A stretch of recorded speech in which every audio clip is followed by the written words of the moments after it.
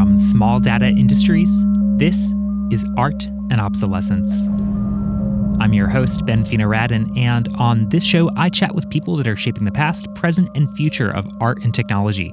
This week on the show, we are chatting with a very exciting guest that runs an organization very near and dear to my heart. Hi, my name is Deborah Bernagozzi, and I am an artist as well as co-founder and executive director of Signal Culture. On the show so far, we've heard from plenty of artists, many of whom work in video as their primary medium, but a distinction that we haven't really discussed in depth is this sort of niche within the world of video art.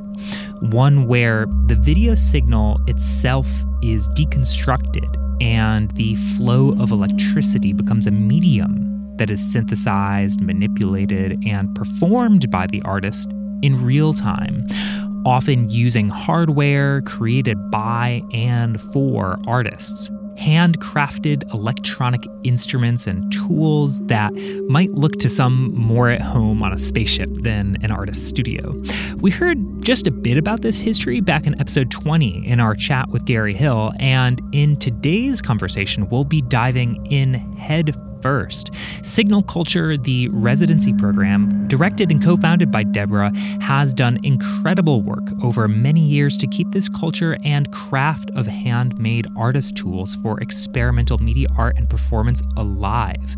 They have not only amassed an incredible collection of these kinds of tools and literature and reference material pertaining to them, but they have also made all of this accessible to artists who want to use these in their work, researchers who want to study them, and technicians who want to build their own instruments and interface with ones that were built sometimes 50 years ago. In my view, Signal Culture is a preservation-minded, anti-obsolescence think tank where this very sort of fundamental knowledge of electricity as a medium is kept alive. And the work that Deborah does in making all of this possible is beyond vital. This history we'll hear Deborah talk about is especially near and dear to me. As I mentioned back in episode 20, my own artistic coming of age was steeped in these practices, and so many of the teachers and the mentors that you'll hear Deborah mention were also formative in my life. Just a quick reminder before we dive in that if you have been enjoying the podcast, leaving a review is deeply appreciated. It helps other people discover the show. Thank you to all of you that have left such amazing reviews already. It is deeply appreciated. And now, without further delay, let's dive into this week's chat with Deborah Bernagozzi. I grew up in a small town in South Georgia, raised by a single father. I went to a tiny private school that did not have art classes after 6th grade, but I always really loved drawing, and it was something that felt really good. So even after it wasn't available in school, it's something I kept up on my own. And when it came time to look at colleges, I was excited about the idea of going to art school. And my dad said, no, absolutely not. You'll starve to death. So I was supposed to be a lawyer or a doctor because then I could take care of myself. So when I was forbidden from going to art school, I ended up going to Emory, and I was going to be an English major. And I'm not sure how that was going to feed me better than art school, but somehow that was acceptable. So I was there for 2 years. And while I was there, the classes that I really enjoyed were an art class that I took, and then a couple of semesters of technical theater classes. I decided to secretly transfer to art school, and I told my dad after I was accepted, and it was not pretty, the reaction. And the thing that brought him around is eventually I got paid by White Wolf, who's a live-action role-playing game company, to take photos of people pretending to be vampires and werewolves. And he saw my name printed in the books and that I'd gotten paid, and then he felt okay. But my undergrad path, when I changed from Emory to the Atlanta College of Art, I kind of had to start over. And then there was a little financial aid mix up. So it took me 10 years from graduating high school to finish undergrad. But it actually ended up being great because during all of that, somehow it put me there at exactly the right time to be Sarah Hornbacher's student. And she's an incredible video artist. She was back at Buffalo Media Study when Paul Sheritz and the Fasulkas and Hollis Frampton were there. And she was a classmate of Per Boda's and actually lived in Owego for a while during the early days of the TV Center being there. And she curated and wrote and made work. And she ended up being the chair of the department at Atlanta College of Art, as well as teaching, as well as making work, and just so much energy and knowledge. And she had worked in industry as well as making art. And so she had a really big influence on students in terms of being really good crafters of their medium as well as good thinkers. And that was what launched me in this direction, is specifically her. In one of my foundations classes, I had asked what the professor thought, maybe some good things to take my sophomore year. And they said, well, you're good at storytelling, maybe filmmaking. And I was like, oh, yeah, okay. That makes sense to me. And so I fully expected that I would do, like narrative filmmaking kind of stuff. And so, when I was in my first video class, we're seeing things that I had no idea existed. And, I remember seeing Joan Jonas's Organic Honey's Vertical Roll.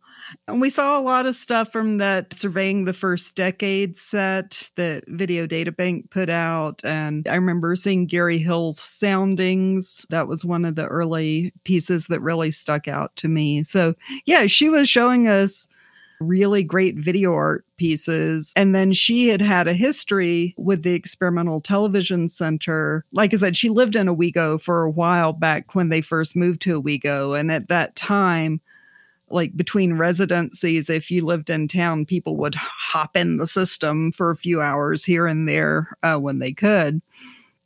And there were a lot of people living in the town at that time in the early 80s. And this was, I guess, 1998. And Pam Hawkins, through a partnership with Alfred University and ETC, did an international student residency. So there were students from Norway and Syracuse, Buffalo, Alfred, and Atlanta College of Art. And it was amazing. So, we went for, I think it may have been 2 weeks, and it was just a 24/7 kind of thing where Hank Rudolph would give us instruction on the system, and then we would have guest lectures from Per Boda and Andrew Deutsch and Sherry Hawking. We did a field trip over to Alfred and saw a performance by Pauline Oliveros and Andy and Per. That was mind-blowing. Yeah, it was incredible.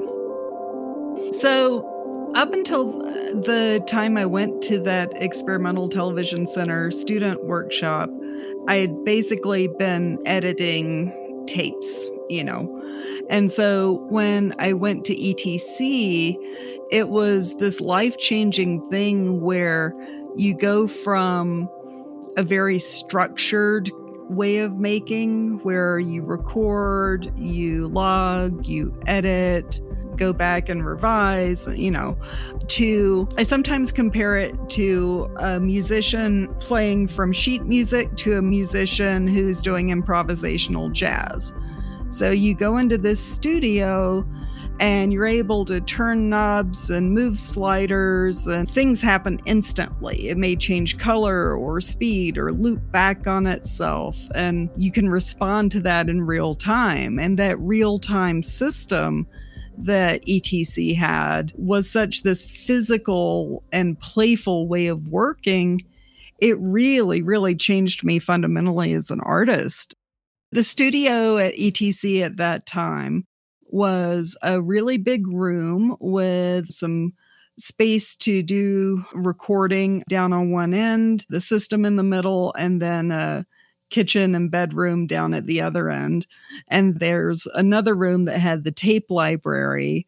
That was the first time I got to see Matthew Schlinger's work was in that, and that was amazing. I'm still blown away by the work that I saw. It was just a really incredible experience. And then on the way back, we swung by New York City and went to that big Bill Viola retrospective that David Ross curated at the Whitney. So that was also a really big deal in my undergrad experience. It was a life-changing trip for sure. So I graduated from Atlanta College of Art in 99, and then the grad program in electronic integrated art at Alfred started in that same year. And so I was in the second class of that program. So I graduated in 2002. Alfred was intense. It's a very different kind of situation than I've heard at other grad programs. We would have 2 or 3 advisors and we'd meet with them weekly, and they always wanted to see new work. And then twice a semester, every semester, we'd have reviews with all of the grad students in the area, as well as all of the professors in the art department. And it was just super intense. I mean, you're just working. And, I say now, anyone can say anything about my artwork because I, went through grad school. I've heard so much said that, nothing you're going to say is going to upset me.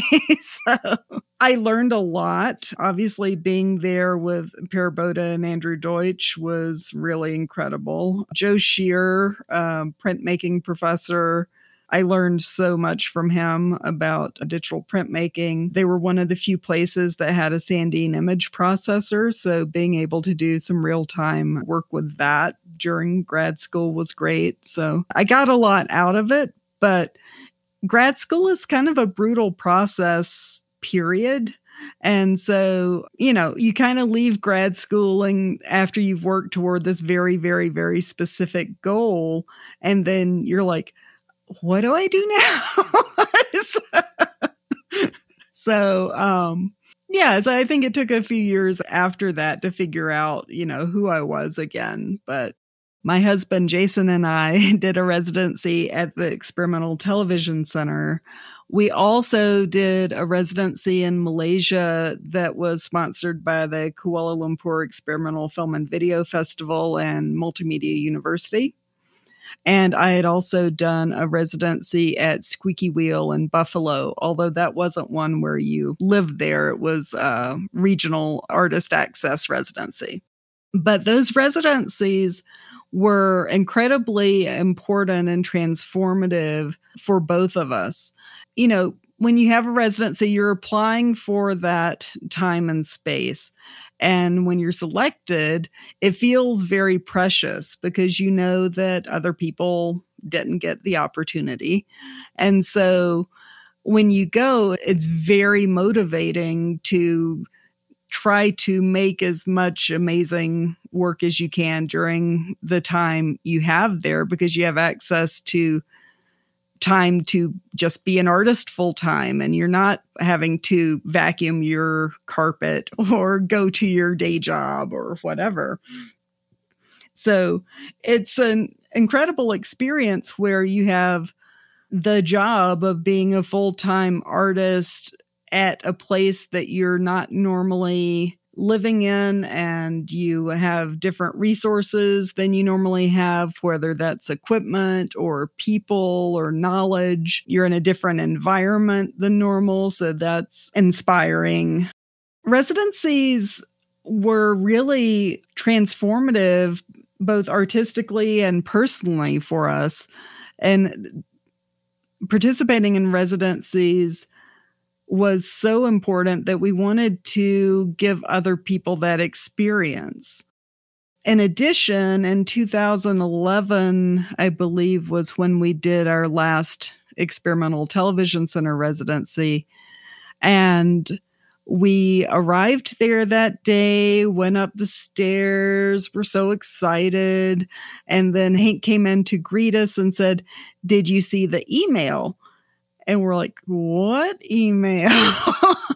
And so, yeah, it was the email about that they were going to close the residency program.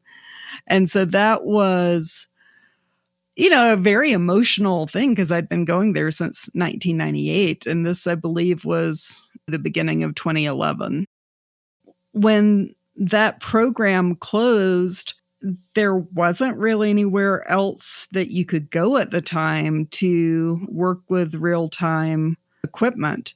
There had just been this hole left by the residency program at ETC stopping.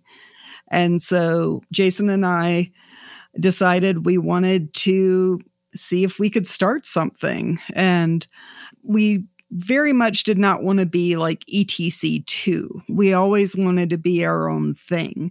We knew there were going to be comparisons, obviously, but we wanted to be able to give to the community meaningful experiences like we had had, and also create something new and meaningful. Yeah. I mean, I guess, how does one start a residency I guess that's not the question, but like, did you have space already and you were like, oh, we could just... Oh, Lord, I wish. You have no idea how big an issue the space thing has been.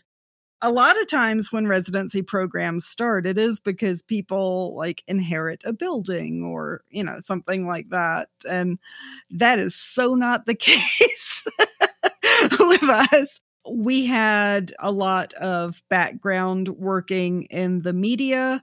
I had, while Jason was an undergrad in Kansas City, been lucky to be a part of the arts incubator there, which provided like business training for artists. So I did the Kauffman Foundation's Fast Track Entrepreneurship Program, and I managed a gallery and worked for a nonprofit board in the Crossroads Arts District.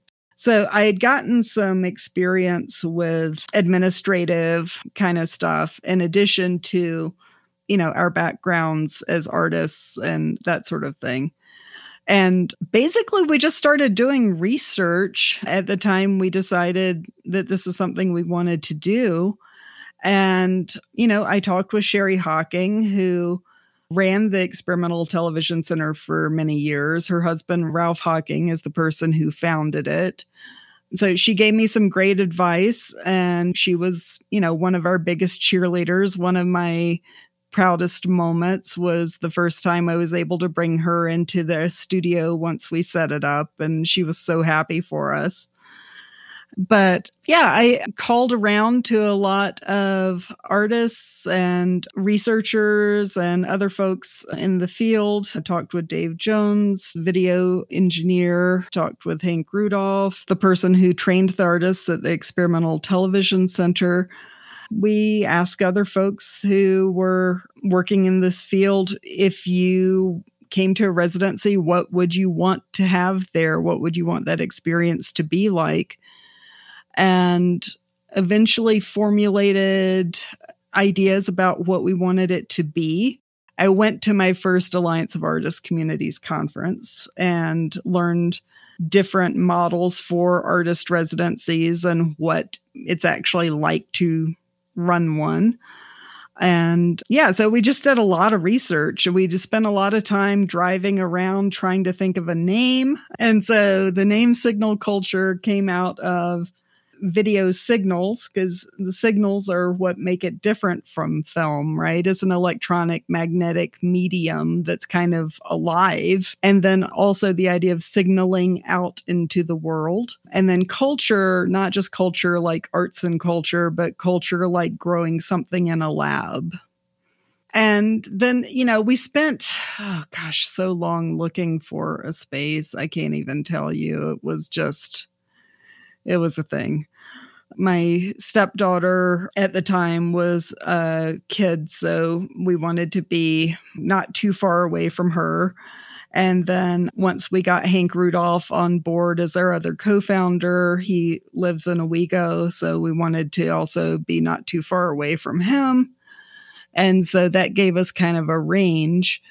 And Yeah. Oh, man. We looked so many places, like all over central and western New York, basically. So we learned a lot about how the bigger place you are, the more zoning complications there are. And people don't understand a place where it's not a hotel, but people are going to spend the night and it's video. And no, we assure you it's not a porn production company. Multiple people asked us that. So, yeah, it was challenging. And we actually had purposefully avoided Owego at first as a potential site because we did not want confusion with the Experimental Television Center. I mean, Owego's beautiful and wonderful, but it's a village of less than 4,000 people. So it's not like you're not going to notice when two video art organizations are both in a tiny village, right? But it turned out that while government entities were making it very complicated to have a space, the mayor of Owego at that time, Kevin, found out that we were looking. He put on his Facebook page that we were looking and ended up with a really amazing building that we rented 2 floors in Owego the whole time we were there. Very inexpensive, beautiful space. And could not have had a better landlord situation. Ellen was super excited that we were an arts organization and it had been historically both business and residential. So we just felt very, very welcomed into the community and it was a great fit. And then we ended up being, a couple blocks from Hank's house. So he was able to walk over and then, a block from Dave Jones' studio. So it actually ended up being the perfect place to start. Our very first residency, Jack DeLuca came. She's the head of media arts at the NEA now. And Jason and Hank were doing final touches on the studio, and we're all freaked out. Like, what if there's not enough here and people are disappointed? And, we genuinely have bought almost nothing this entire time. It's been people donating stuff. And so at that time, Bob Doyle had donated some stuff. And I think maybe Alan Powell had donated some things at the time. And Hank and Dave had loaned some things. And so it's much smaller than it is now, but actually still pretty great. And so they were just doing last minute things on the system and told Jackson, her friend, we're still working a few last things out. We're going to, get you all set up in the morning. But once you walk over to the barley corn, the pizza is really great. And so they didn't come back for hours. And we're like, well, that's weird. And so when they finally come back, they're like, there's this guy who said he's the mayor? And I'm like, is his name Kevin? And they said, yeah. And I'm like, did he give you a business card that has deputy mayor crossed out? And they're like, yeah. I'm like, yeah, that's him. And so they ended up on a trivia team with Kevin and won. That's the kind of village experience you could have.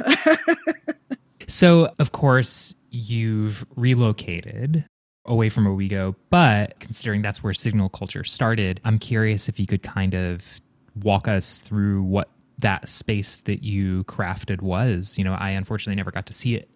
Yeah, it was a really wonderful space we had in Owego, aside from the stairs. The stairs were a nightmare, but we were on the 2nd and 3rd floor of a building that is on maps from the 1850s. We're not sure, entirely how old it was, but it was really beautiful space, wood floors, skylights on the 3rd floor, really beautiful deck out back where we had old TVs turned into planters that we grew herbs in. And when you would come in, the 2nd floor of the building had a little bit of space in one end where we had our bedrooms because we were living there on site.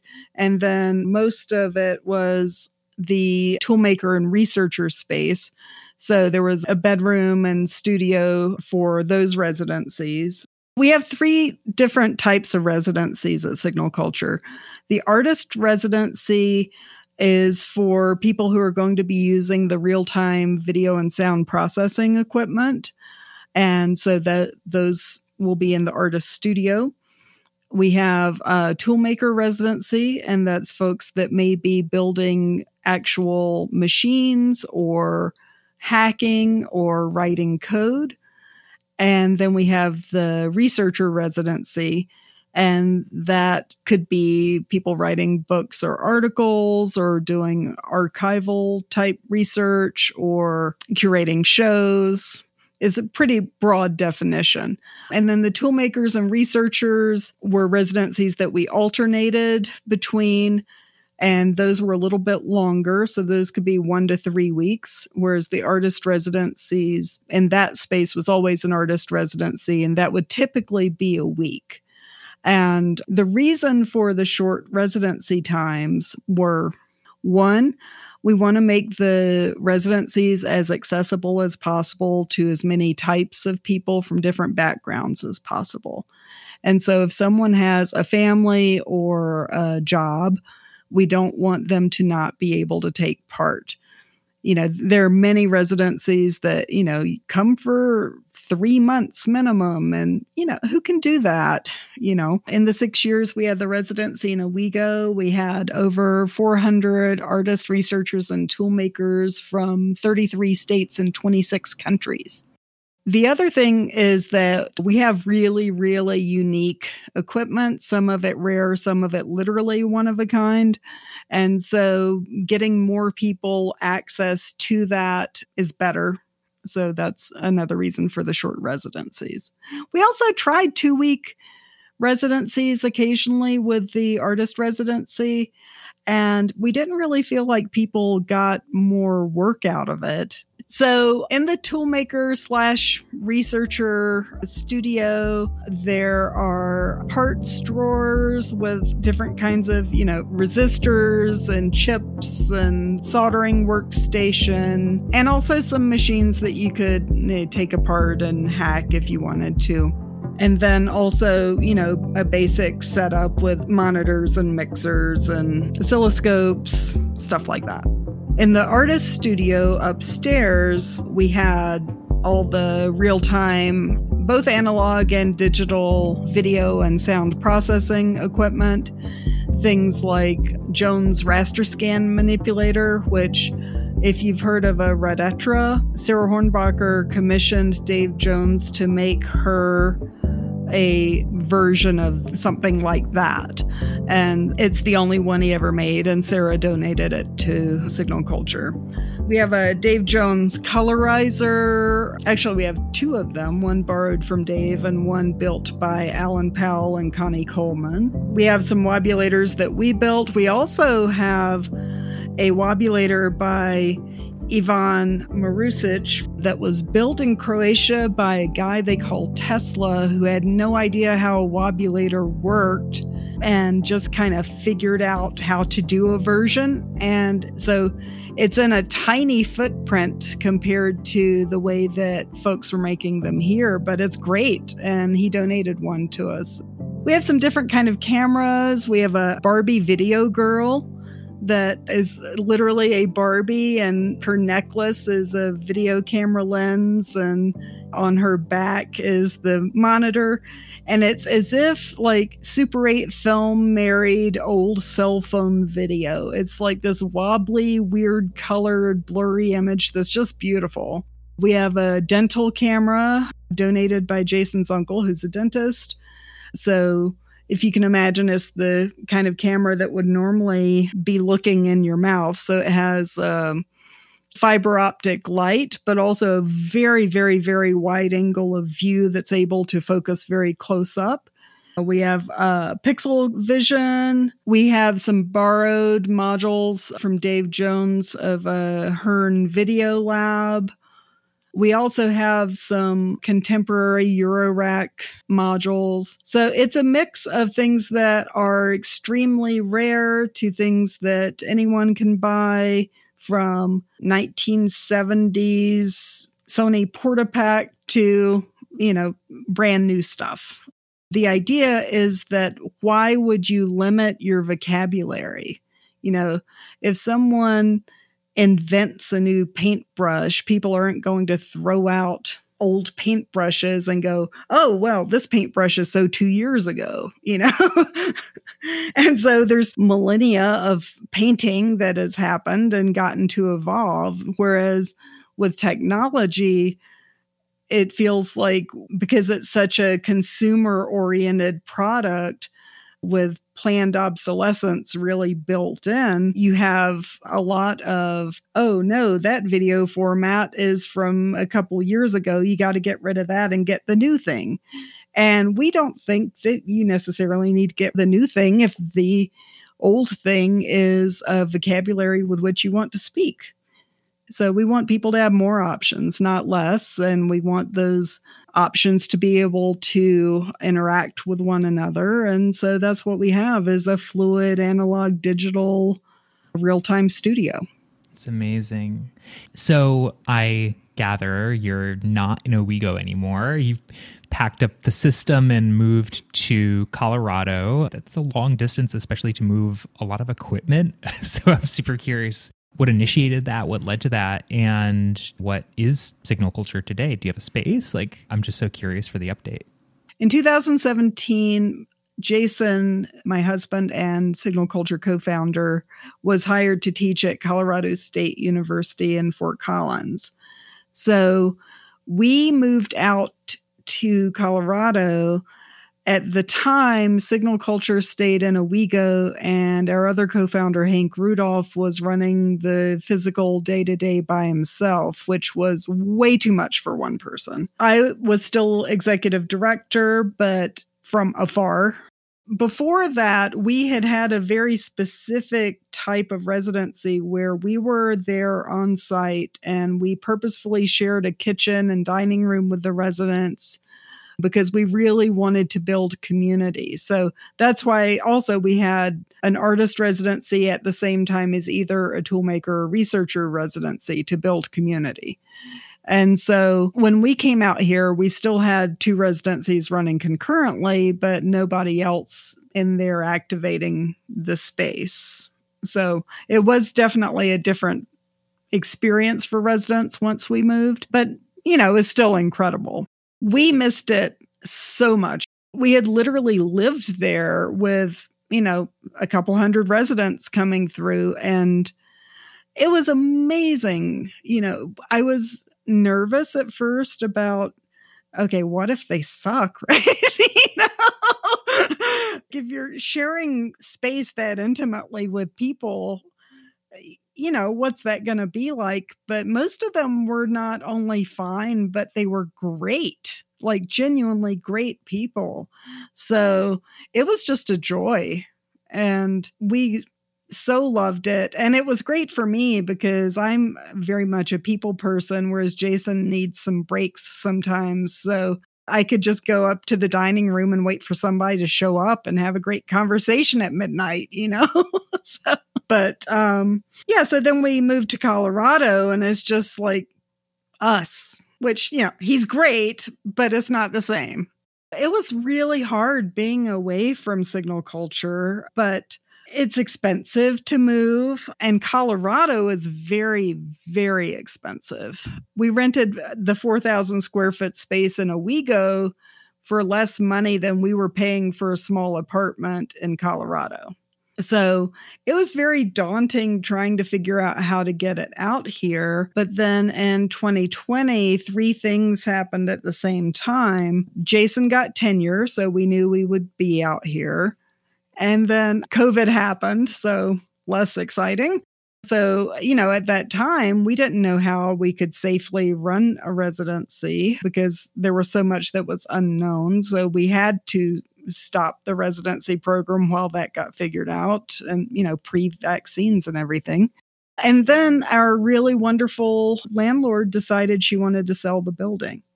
And she did give us the option to buy the building, but with Jason getting tenure, it seemed to make more sense to try to figure out how to have the organization out here. So we spent months packing it up. I mean, months. And then, Hank in a different room wearing a mask with doors closed in between. And, Hank's one of my best friends, and I couldn't even hang out with him during the process. So it was a lot. And then I think it was a 27-foot truck full of stuff, and has been living in storage since that time until very, very recently. So we did so much research about how to find a space out here. And it's been primarily the money that has been the issue out here. And several things that we thought were going to pan out that didn't. But, we had to go through those processes to get to the other side of that. And this past spring, eventually, I decided, you know what? It's not going to be a replica of what it was in Owego. It's just not possible out here. We're not going to find a space that's going to accommodate the living and the studios and storage and everything we need, because we just don't have the financial resources for that. So then, how do we make it work anyway? And I'd done a lot of research over the time we'd been here about where I thought was a good fit. And I identified Loveland as the right fit for us because it's a little less expensive, not a bad commute for Jason. It's a lovely town, very easy to get to from the airport for residents. And it also has a strong history of support for visual arts, which a lot of the other communities in the area do not. So I decided, okay, as a way to get started, I'm going to get a studio space or apply for a studio space at Artworks Center for Contemporary Art, which has 28 artist studio spaces and 2 galleries, and is right in downtown at walking distance from, the museum and shops and bars and, all sorts of stuff.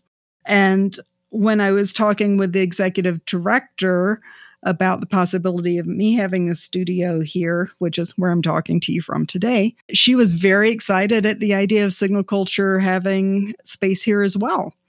And they had been interested for a long time in residency programs, and we talked a lot about it.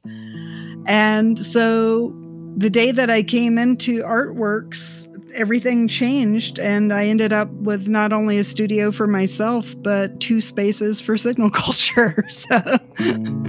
So we have an artist studio and then a researcher and toolmaker space. And they're right across the hall from each other, right around the corner from me.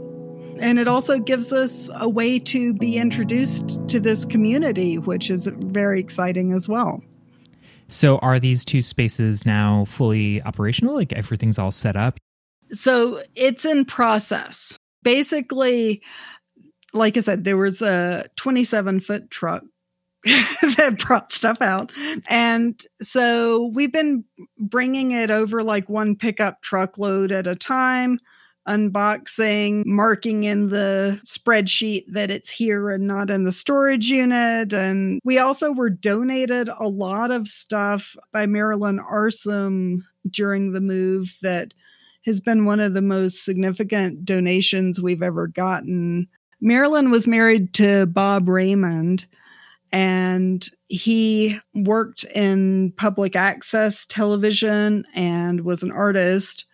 And so he had really, really great equipment that was very well cared for and really wonderful books. So we've got some amazing additions to the library, but we've also at least doubled the resources for the tool makers based on their donation. And then there's been a lot of great stuff that's going to go in the artist studio as well.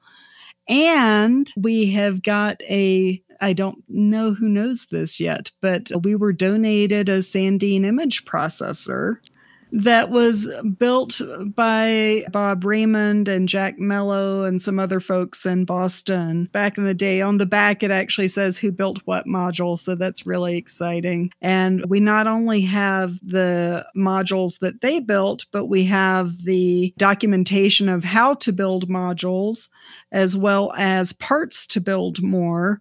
And so one of the things that we're going to be doing at some point is live streaming as we build more modules. So we've got so much exciting stuff, even new stuff beyond what we had before. And what's really crazy, if you ever get to see Signal Culture's space, we bought a couple of Eurorack cases and a few Eurorack modules. We bought mattresses and then a very, very, very few pieces of equipment, maybe a book or two. That's it. Literally everything else we have has been donated because people really believe in what we're doing. And they're so excited that instead of stuff getting tossed in a landfill, it's going to be used and loved and given life. So I guess just thinking about the residency program, both for toolmakers and artists over the years, I'm sure you don't like to pick favorites, but is there anything particularly memorable that just like really stands out for you and sticks in your mind? There's so many amazing projects that have come out of the residency programs. And, I hate to name names, but, I'll name a couple. Kristen Reeves is an artist in residence who we first knew about her when she submitted an article about doing direct animation on film with a laser to our first Signal Culture cookbook. And she uses found footage and she does the direct animation with laser and combines that with video processing. And it's just really beautiful, kind of deep work that doesn't look like anyone else's and just really made interesting use of the system and is one of the few people that's doing this kind of real cross-media work using the film and video together in a really interesting way. And she does really great live film performances as well that are like a grid of projectors that she's going up and down a ladder doing things is amazing. And then an example of a project that we had a small part in for a researcher would be Derek Holzer's vector synthesis book. He came and did some work with vector synthesis there. And he also, did a graduate program in Europe and lots and lots of research. So we're just a tiny little moment in all the research that led to that book. But it's a great, great resource for the community. And we're happy to have been a part of that. And then our very first toolmaker in residence was Jen Cutler. And at the time, she was really, I think, kind of just learning. And so we still have the project that she did at the time where it's just like this little teddy bear with inputs and knobs, and you could hook it up to a Eurorack system and change things.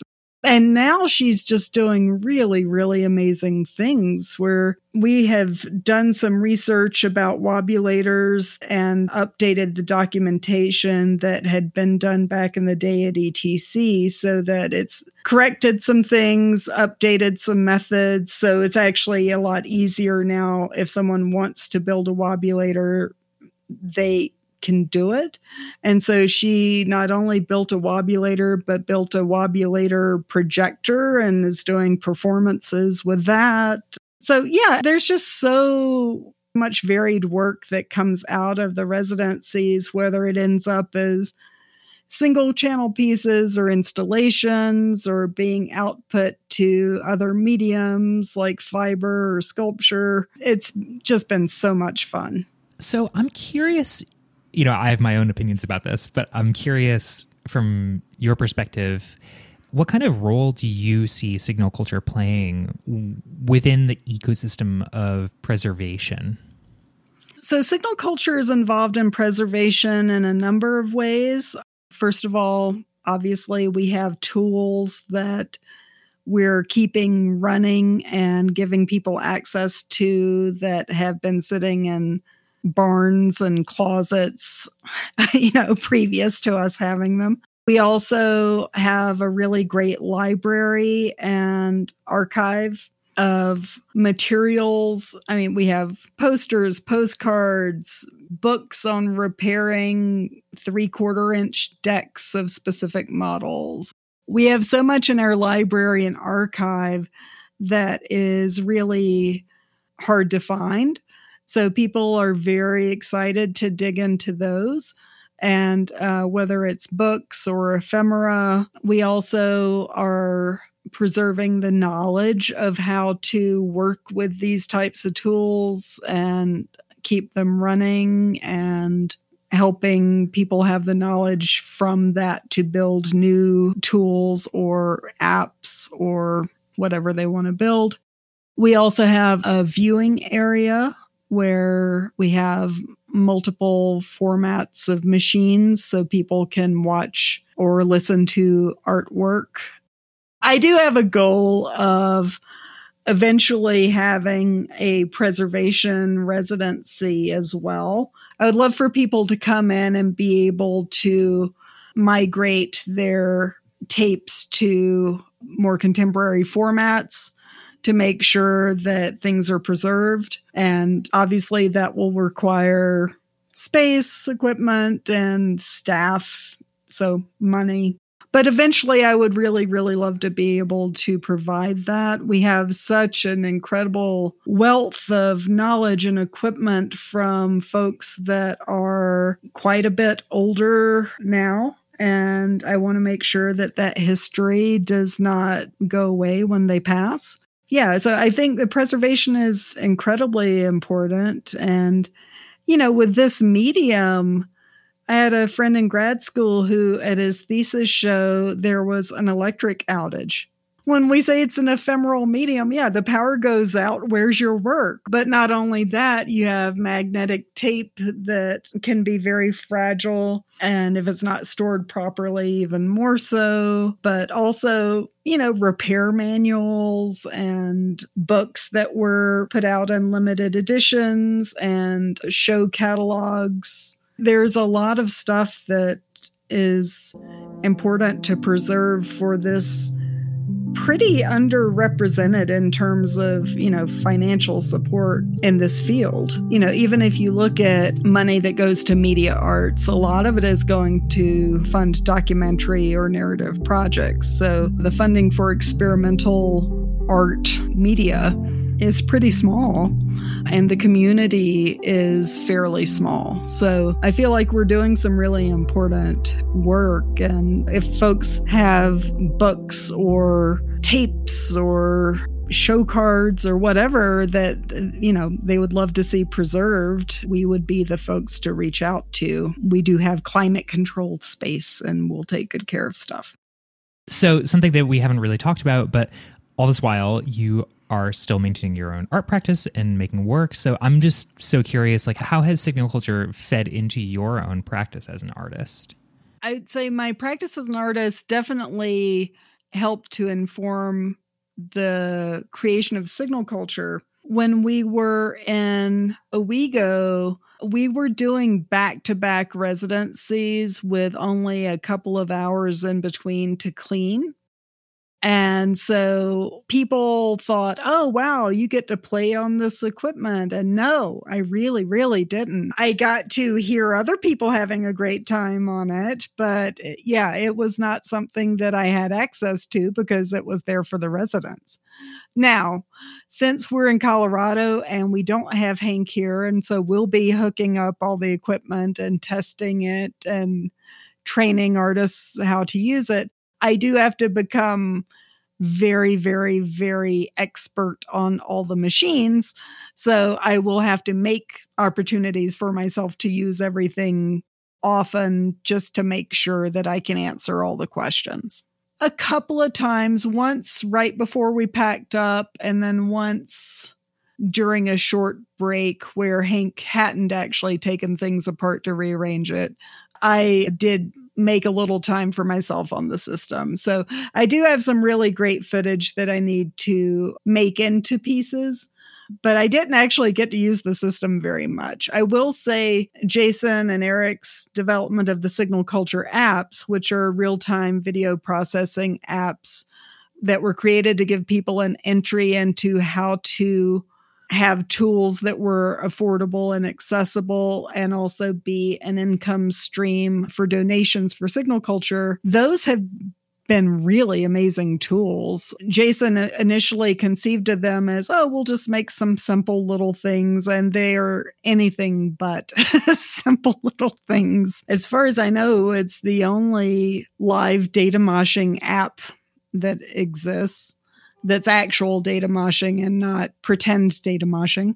We also have a frame buffer and a slit scan app and various other things. So on signalculture.org, if you go to resources, there's the Signal Culture apps, and there's, I think, about 9 at this point that are really incredible apps that are available for a small donation.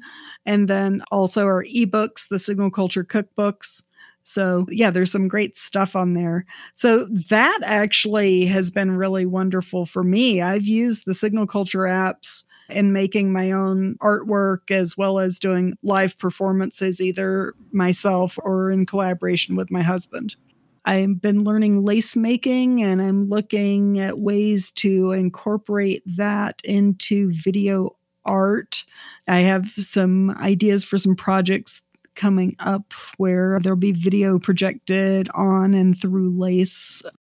It's interesting. It almost sounds like the reverse of my question has been more true for you, that your practice as an artist has more informed how you've run Signal Culture as opposed to how Signal Culture has necessarily impacted your work. I think that's true. And some of our core philosophy for the organization, we are people who formed this organization basically with no money, just a real passion for the need for the organization. And so we wanted to ensure that the residencies were accessible to people from all types of demographics and backgrounds and financial situations. So we have never charged an application fee. We have never charged a residency fee, and we never will. And we feel that's really important. You would be surprised at anger we've gotten from other nonprofits who make their living off of application fees. The other thing is that when Signal Culture's name is attached to an exhibition, we insist that our artists get paid for that exhibition. Hell yeah. So we've covered a lot of ground. We've traced your path all the way from Georgia to Owego to Loveland. But I'm curious, what's coming next for you? What's coming next for Signal Culture? What does the future hold? For Signal Culture, we're in the middle of getting the studios set up. We're hoping to have them up and running and have some first residents in to test things out by the winter, if all goes well. We're about to do a big fundraising campaign to help fund getting things up and running again. I'm in talks with some folks at various places about having exhibitions of Signal Culture alumni work. So if you follow our social media, then you can find out about that. And then for us personally, we are in the middle of purchasing a house, and we are going to donate space in the house to have residents have a free place to stay. So we, again, will get to hang out with residents, and that will be lovely. It's not going to be what it was. You have to get back and forth between the studio and the living space, but it's a way that the organization can continue to exist. And we're just so thrilled that we've figured out a way for that to happen. Well, so for all of our dedicated listeners who are now just itching to know where they can send their money to support Signal Culture, where should we send people? The best way to find out what's going on with Signal Culture or to make a donation is to go to signalculture.org. And you can make a donation and get one of the Signal Culture apps to do real-time video processing yourself. We have 2 really wonderful ebooks on there, the Signal Culture cookbooks with articles like real-time glitch video processing, visualizing earthquakes in real time, using swarm algorithms to compose new musical structures, PS2 memory editing for glitch art, Vectrex oscillographics modification. So all sorts of fun things in those. On our Vimeo, we have interviews with folks in the field like Kristen Lucas, EcoArtTech, David Ross, Philip Stearns. So we have a lot going on, but signalculture.org is the best place to find out what's happening.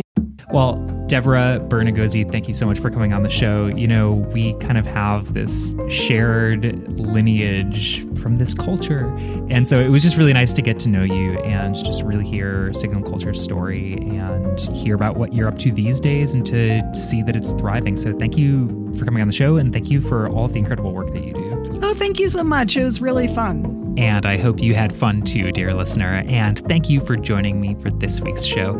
As always, if you want to help support our work and mission of equitably paying artists that come on the show, you can join us over at patreon.com/artobsolescence. Or if you are interested in making a one-time tax-deductible gift through our fiscal sponsor, the New York Foundation for the Arts, you can do so at artandobsolescence.com/donate. And there you can also find the full episode archive, including full transcripts and show notes.